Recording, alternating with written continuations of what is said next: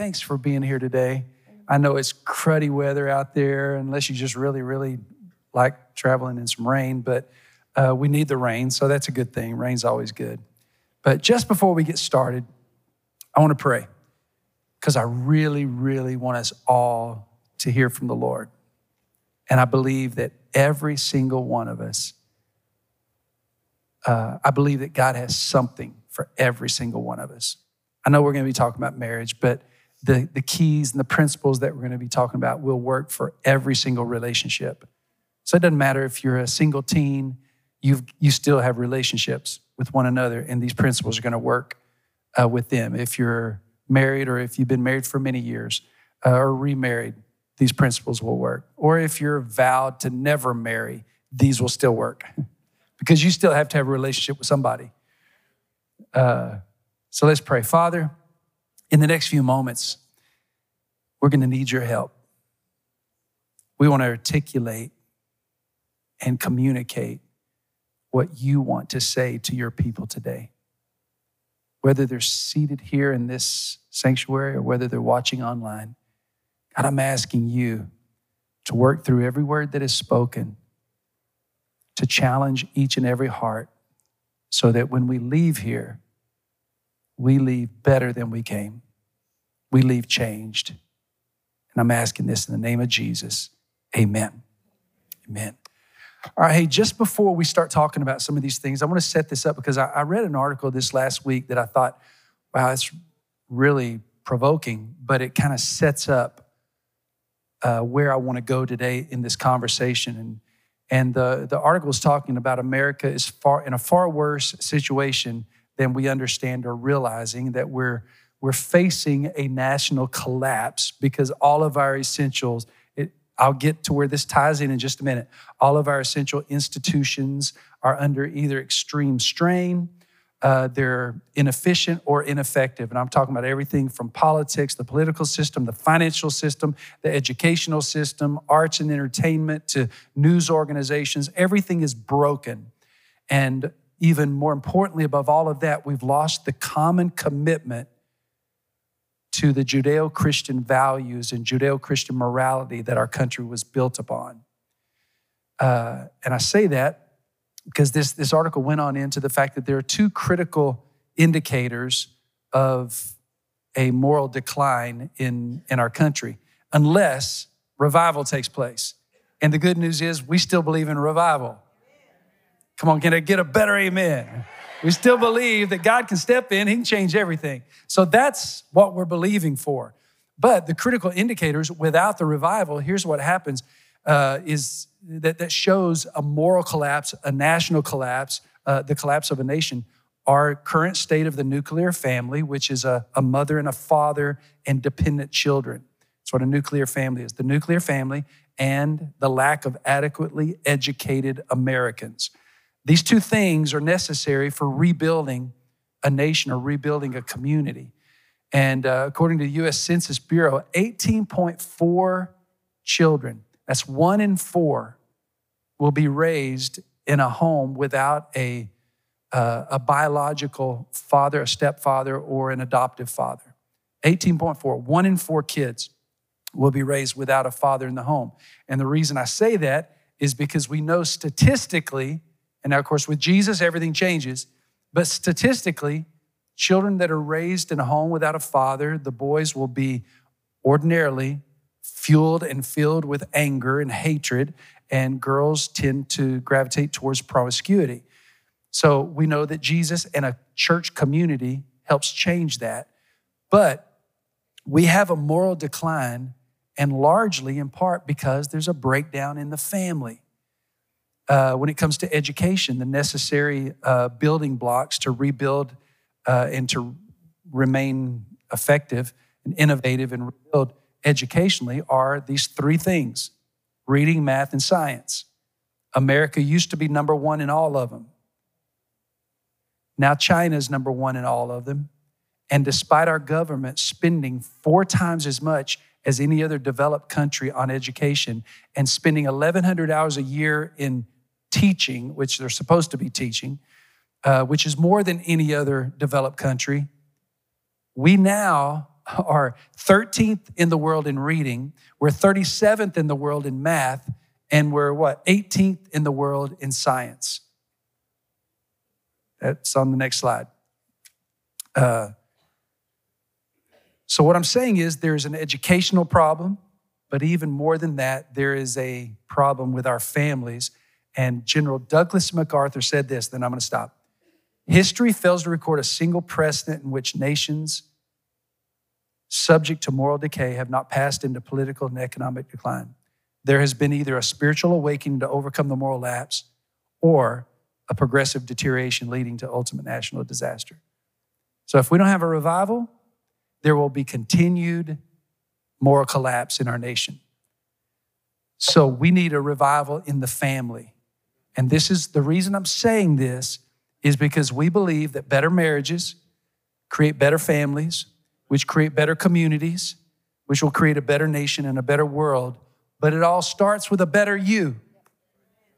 It's got to start right here with each and every one of us.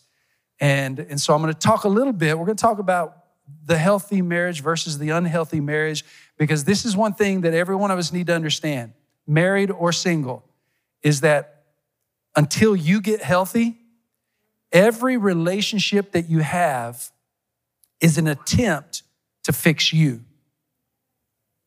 Until you get healthy, every relationship is an attempt to try to fill a void that you have in your life. So many people, they will attach themselves to others simply because it helps meet a need. It helps fill a void. It helps you feel more complete. You got to get yourself fixed first. And that's what we're going to talk a little bit. In chapter 25 of our book that we wrote, Better Marriage Against All Odds, the opening quote is a quote that says, our broken marriage didn't begin with broken vows. It began with our broken lives because we were broken. We didn't have it together. And most people don't have a marriage problem. They think they have a marriage problem. They don't have a marriage problem. They have a me problem. They have an I problem. It's a you problem. It's an individual problem. And once you get fixed, then you can fix the marriage. Now, we were pretty broken. That's why we wrote about it. We tell about the good, the bad, and the ugly here in Better Marriage Against All Odds. And when our marriage crumbled because I broke our vows after 12 years, was it about 12 years? After about 11 years after all that, Starla says, I think we need to write. Yeah, you started earlier. She said, I think we ought to write a book. I said, what do you want to write about? She said, I think we ought to tell our story. I said, oh, no, let's don't do that. Why in the world do I want to put the worst season of my life on pages to be read forever? So it took about 2 years of me dragging my feet. Finally, we wrote the book. Starla writes the first 10 chapters, and I write the next 10, and then we write 5 chapters together of how we're doing life differently now. So what was it like writing your story in that book? That's a new question. Yeah, it's new. Yeah. Keeping it new. We had gone through restoration, but it took a lot of years to heal. And so when we felt like we were restored and healed enough, then writing it was freedom, because we went away, wrote it. We went in different rooms of the house we were staying in and wrote. And then at night we would come together and read each other's chapters. And it was like reading somebody else's story, somebody who was really screwed up story. But it was amazing. We could also see how far God had taken us and how much healing we had received when we would go back and just read what we went through and the process we went through of healing. But it brought a lot of freedom. And one reason was we wrote it is people were always asking, what's your story? And I thought, you know what, here, just take the book home and read it. There's our story. And then there was also knowing that because our life was such a public thing, the failure was such a public thing, that we knew people talked about us and what we'd gone through. So I thought, you know what, why not just hear it from our side? Everybody else is talking about it. Why don't we just tell it from our side? So it was freeing. It was healing. It needed to happen, and it helped others. Yeah. So then we started sharing that story and started being asked to bring the story, share it in other churches. So we went back to the table and wrote this second book, Never Settle for Good Enough, which is a simplified guide to a better marriage, that we took all the things that we did wrong in our marriage and we couldn't fit it into a book. So we summed it up into just 6 simple little things that we wrote. But it's all scripture-based. The best marriage manual, the best self-help manual is the Word of God. Yep. By far. That word tells us what to do in every circumstance, in every situation. We just fail to listen to it and obey it. Now, one of the things if you'll notice on the front cover, if you've never seen it, is the 2 coffee cups. This is how different Starla and I are. I'm the black coffee guy, and she is the almond milk latte with cinnamon and honey, or oat milk with cinnamon and honey. We're just that polar opposites. And we're going to talk a little bit about how our opposites, they kind of helped in the frustration early on. But now we find a lot of fun in it, right? Yeah. We laugh a lot. We laugh a whole lot. So where are you going right now? I'm a little confused. You get off track. I don't know. I want to go back to the self-help so that everybody here, if you're not married, you won't feel left out. First of all, if you're sitting here thinking, I don't need anything they have to say, well, then you need this more than anybody. But we just kind of want to talk, as he said, to the individuals. We can't be healthy in relationships until we're healthy individually. And I went for a walk yesterday just to try to wrap my head around what needs to be said. And we were talking the other day about if people came to us and said, what is the one thing, the most important thing that could happen in your relationship, in your marriage to make it work? And that would be priorities, to get them in order. And I think everybody in this room has some priority that's off and not in the right order that it should be. And that's what happened to us when we got together. I was completely, as he said, focused on the wrong thing. I was focused on him. He was my number one. He was going to complete me. He was going to fill that empty void that I had. He was completely focused on success and looking good, being successful. And as our years went on in marriage, I didn't really receive back what I needed from him. First of all, I put the pressure on him that should have only come from God, because only God can complete me. That's putting way too much weight on a human being, is for them to make you whole. They can't. But because I didn't receive what I wanted from him when I started having children, I poured my entire life into my children. And there I was praised. There I was adored. There I was wanted. There I was needed. So I was drawn to that more and more. And he was continued to be drawn to success. But yesterday when I was walking, the scriptures that came to my mind is, if we were to simplify this, first of all, in Matthew, where we read, there's a chapter about worrying, which we all can worry in different ways. But it comes down to seek ye first the kingdom of God. And all the things that you need will be added unto you. But seek first the kingdom of God. And that's where we missed it. I was seeking Kendall. He was seeking success. And then I started thinking about the greatest commandment when Jesus was asked, what is the greatest commandment? Love the Lord your God. Love the Lord your God with all your heart, your soul, and your mind. And think about that. Do you really, first of all, love the Lord your God with everything inside of you?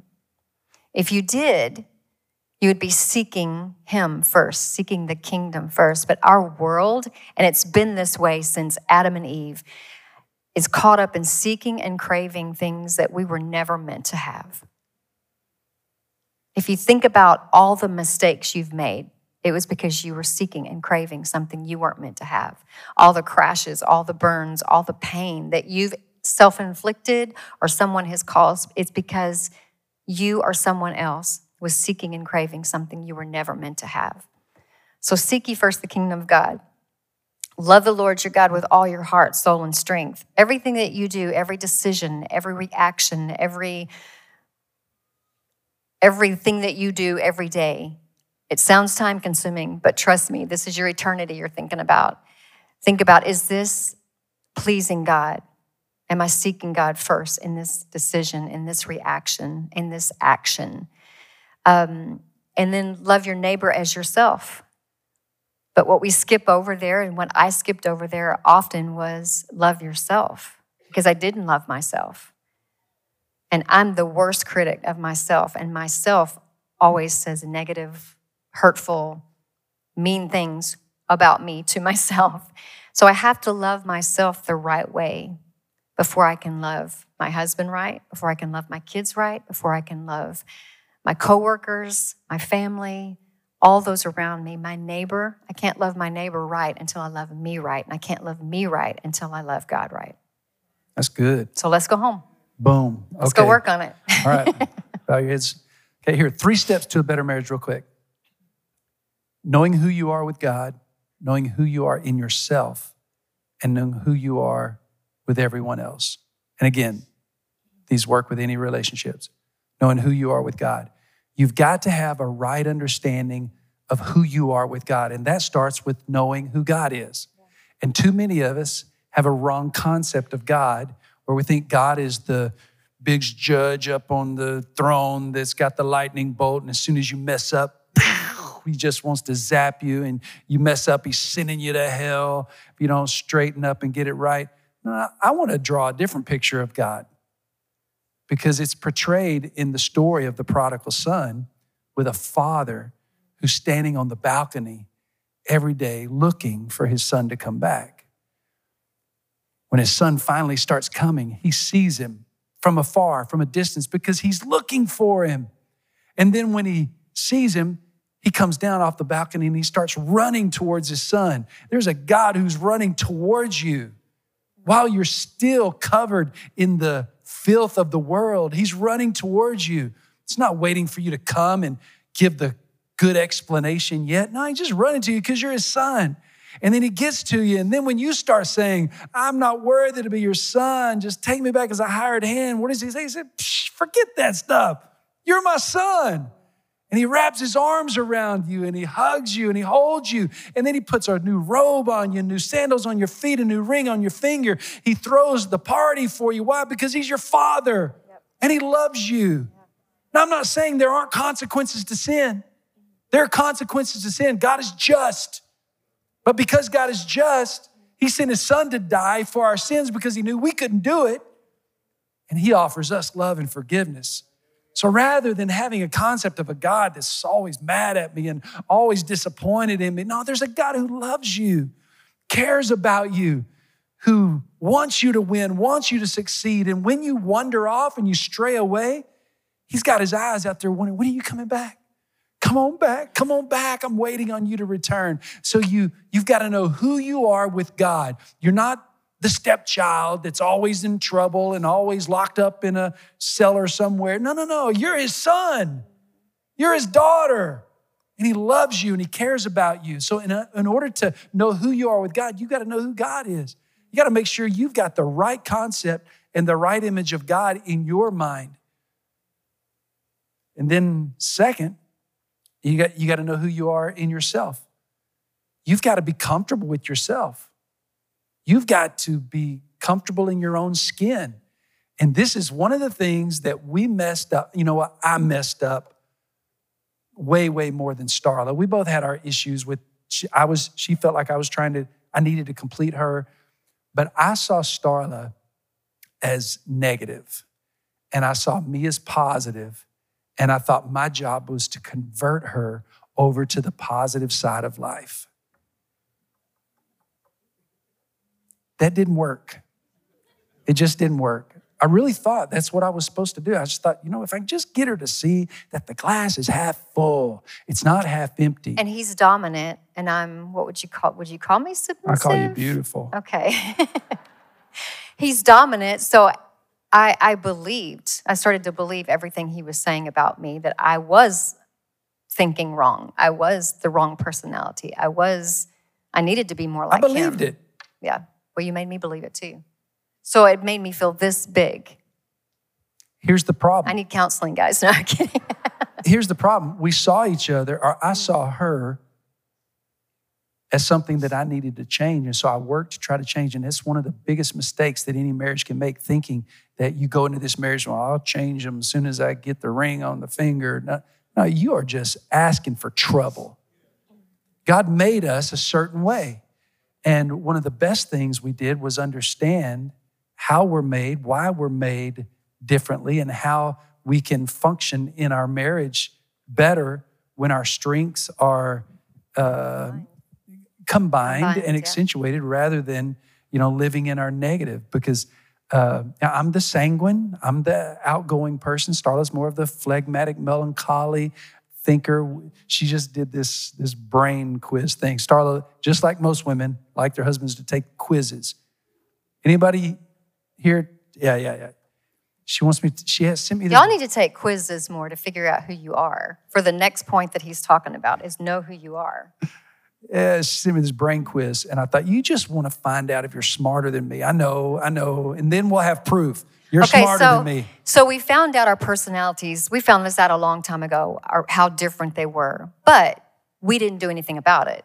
Then it was competitive. It's like, well, mine's better than yours. Mine says sensitive and positive, and mine says, the party animal, and mine says, we'll think it through, and stupid things won't happen. So we were more like competitive, right? Until we crashed and burned. And then it was like, wait a minute, let's step back. Let's look at this again. And we were operating in all the weaknesses of our personalities.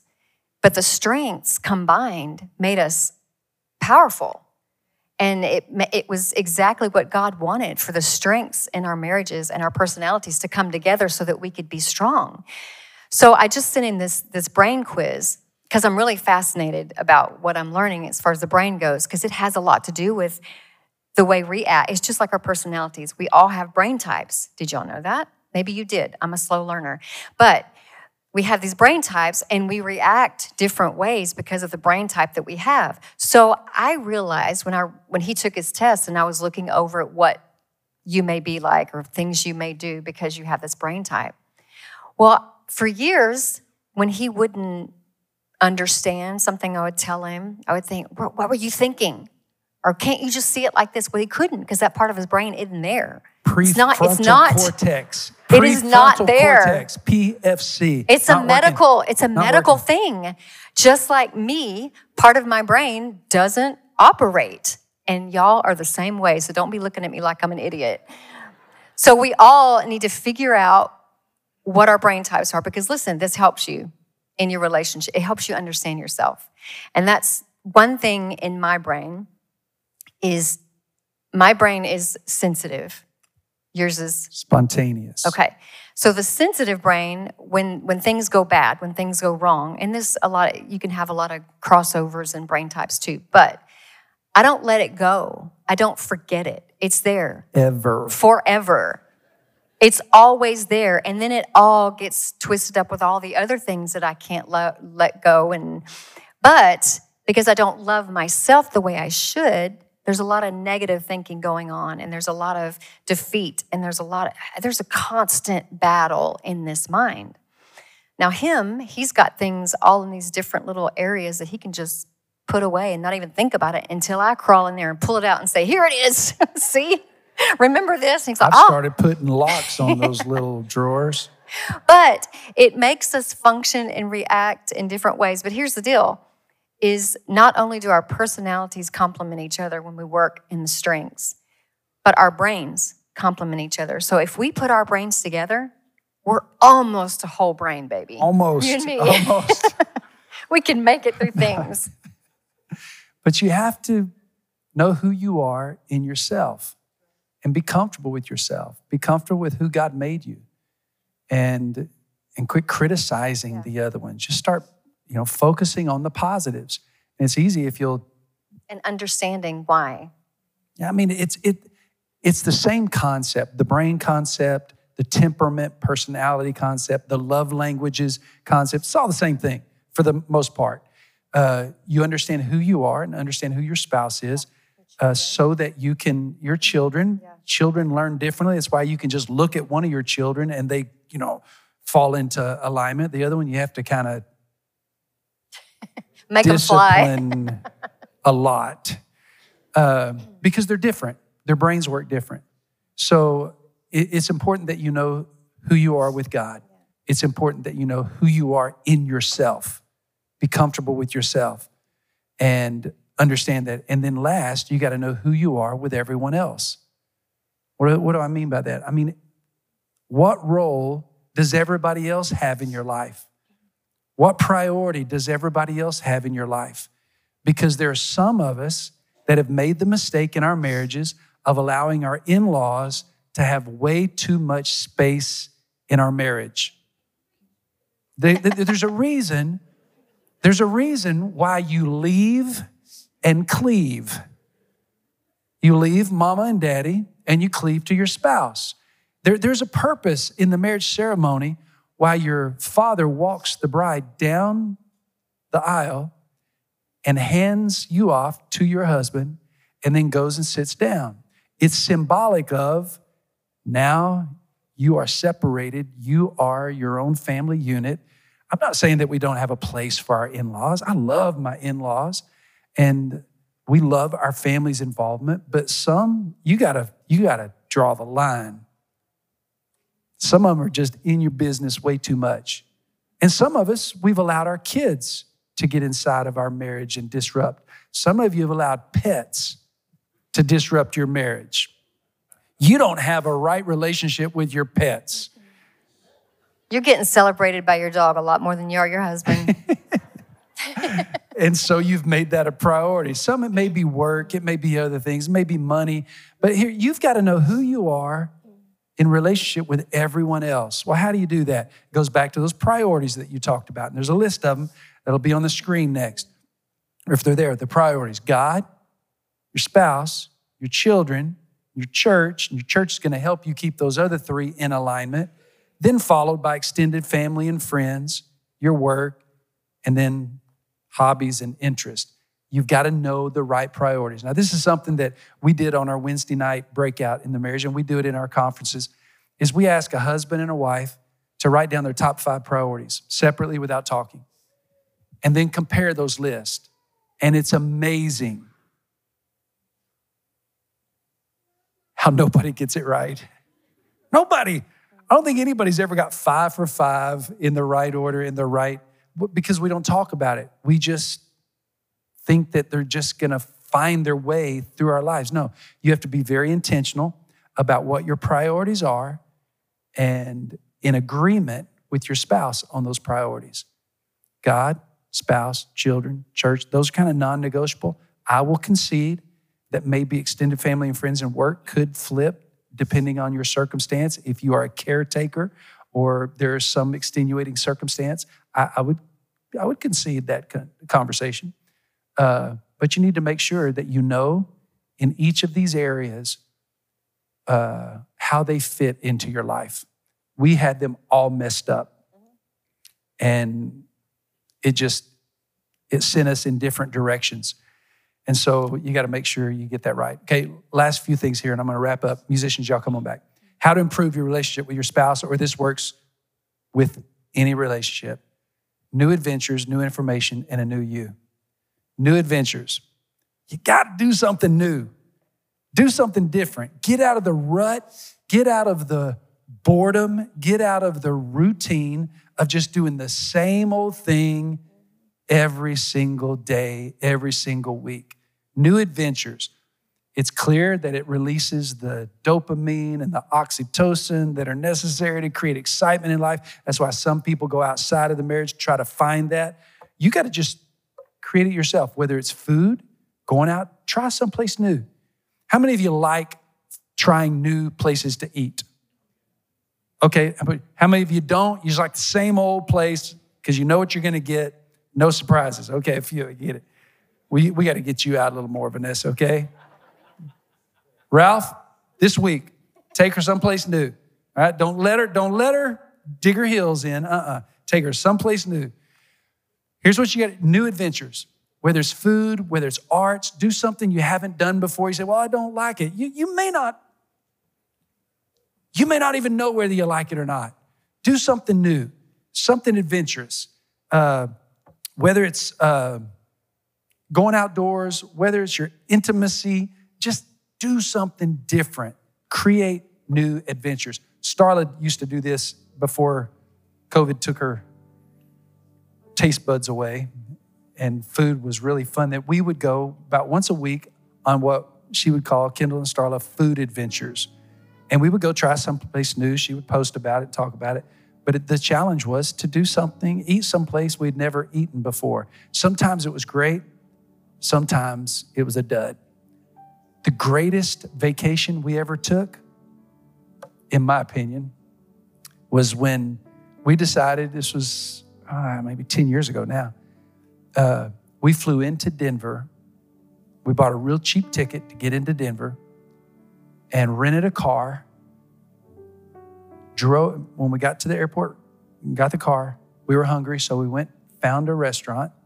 And when we sat down at the restaurant, then we pulled out a map and decided which way we go from here. Didn't decide anything beforehand. Which way do we go from here? Didn't know if it was going to be in Colorado or take us to some other states. Where do you want to go? We sat and we decided. Okay, well, let's go to Glenwood Springs. Well, we went there.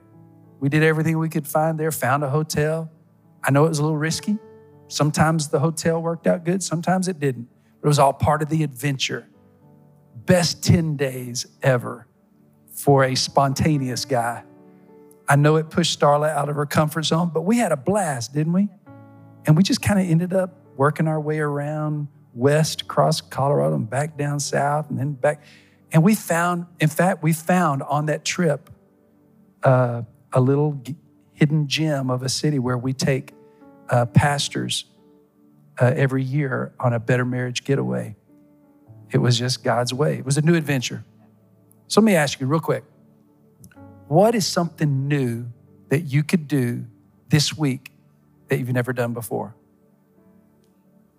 What's something new you could do you've never done before? Think about it, think about it, think about it. Somebody in this section right here, just yell it out. What's something new you could do this week you've never done before? What is it? A dance class. One of the best things we did and most frustrating things we ever did was go to a dance class. Yep. Now here's the backstory. Our daughter, Summer, our oldest daughter, was getting married, and she wanted to have the first dance and have a dance, and we'd never been dancing before. Because God would strike us dead if we did. So we took dance lessons and dance class, Arthur Murray dance class. It was a little weird, but we took it so that we could dance at our daughter's wedding. We did every trick we learned. We did it. Oh, we knew we had 4 tricks. 4 moves. And we did them all night long. And then when our next daughter was getting married, she was going to have a dance. So I thought, let's sign up for those classes. Let's get brushed up. We did it again. We had so much fun. And I found out Starla's a much better dancer than I am. In fact, our instructor would call me Happy Feet every now and then when I'd get my feet moving a little faster than they were supposed to. Yes, go dancing. In fact, the last Better Marriage date night, or a Better Marriage date night we did a couple of years ago, and we had a dance. It was the prom theme. For those of you that are new with this, it was great. And I don't remember the couple, but there was an older couple that came with one of our younger couples. They'd been married 50 plus years, and they were out there dancing all night. It was so cute. And when I asked them what was the key to a successful marriage, they said, dance. Of course. Go dancing. Somebody over in this section, what's something new you could do this week you've never done before? Go to a paint class? Don't do that. I'm sorry. Yes. Go to a paint class. Bring me the painting. I want to see what it looks like. Somebody in this section. Try yoga. Ooh, that sounds painful. Man, I'm not very flexible. But yes, do it. Hot yoga. Goat yoga. Oh, wow. Yes. Just do something different. Just break up the monotony and do something different. Okay, and then new information. Here's the second thing, new information. You need to create an opportunity to create question and answer and dialogue so you can get new information. We do this when we started out the Wednesday night Better Marriage. We gave questions for you to ask. We gave you date night questions that you could ask on a date night on a weekly basis. Because what that does is it allows you to find out things about your spouse. Starla has these cards. And where'd you get the cards? Just ordered them online? Yeah, just questions you can ask your spouse or ask your children. Just stay away from, when it's your spouse, stay away from questions that would stir up frustrating feelings like your celebrity crush. Was your ex a better kisser than me? Just, just stay away from that stupid stuff. That's stupid. Don't let it drag you into that. But we've been married almost 41 years, and I'm still learning a lot about him. And then the new information as well is it's kind of a new adventure too, is we're both, well, he's doing it because of me, learning about our brains. And I'm learning things about him that are starting to make sense. And it's kind of fun. There's so many things that could be said right there. But it is, we're learning something new together. And that's fun. You're never too old to learn something new. You just get stuck in a rut, and then life is boring, and then you get frustrated because you're bored. And here's why it's also important and fun to be able to ask these questions, have the little card game because sometimes information changes through the years. Sometimes your favorite flower changes. Maybe your favorite fragrance changes. Maybe your favorite vacation, you always thought it was the beach, and then you went to the beach and got sunburned, thought I never want to do that again. Now it's mountains. You change. And so asking the questions, revisiting the questions, sometimes you discover, oh, wow, you've changed. You've evolved. That's okay. But that's part of the process. And you have to have the process. So new adventures, new information, and then last, a new you. Takes me right back to where I started. You want to have a better marriage? You've got to be better. What are you going to do today to be better? What can you do today to be better? What can you do right now? For some, you know what? I could believe differently about God. I could believe that He's for me, not against me. What could you do right now? You could believe something different about yourself. Quit thinking that you don't have what it takes to make this marriage work. Yes, you do. You've got a community of faith right here. You've got a God above you and beneath you and beside you and around you who's going to help you every step of the way. Start believing you have the ability to have better relationships because you believe in a better you. Maybe you've got some pain, some hurt, some wounds, and you need to let it go. You need to forgive. You need to receive healing. You can get that today. The process can start today. What can you do to be a better you?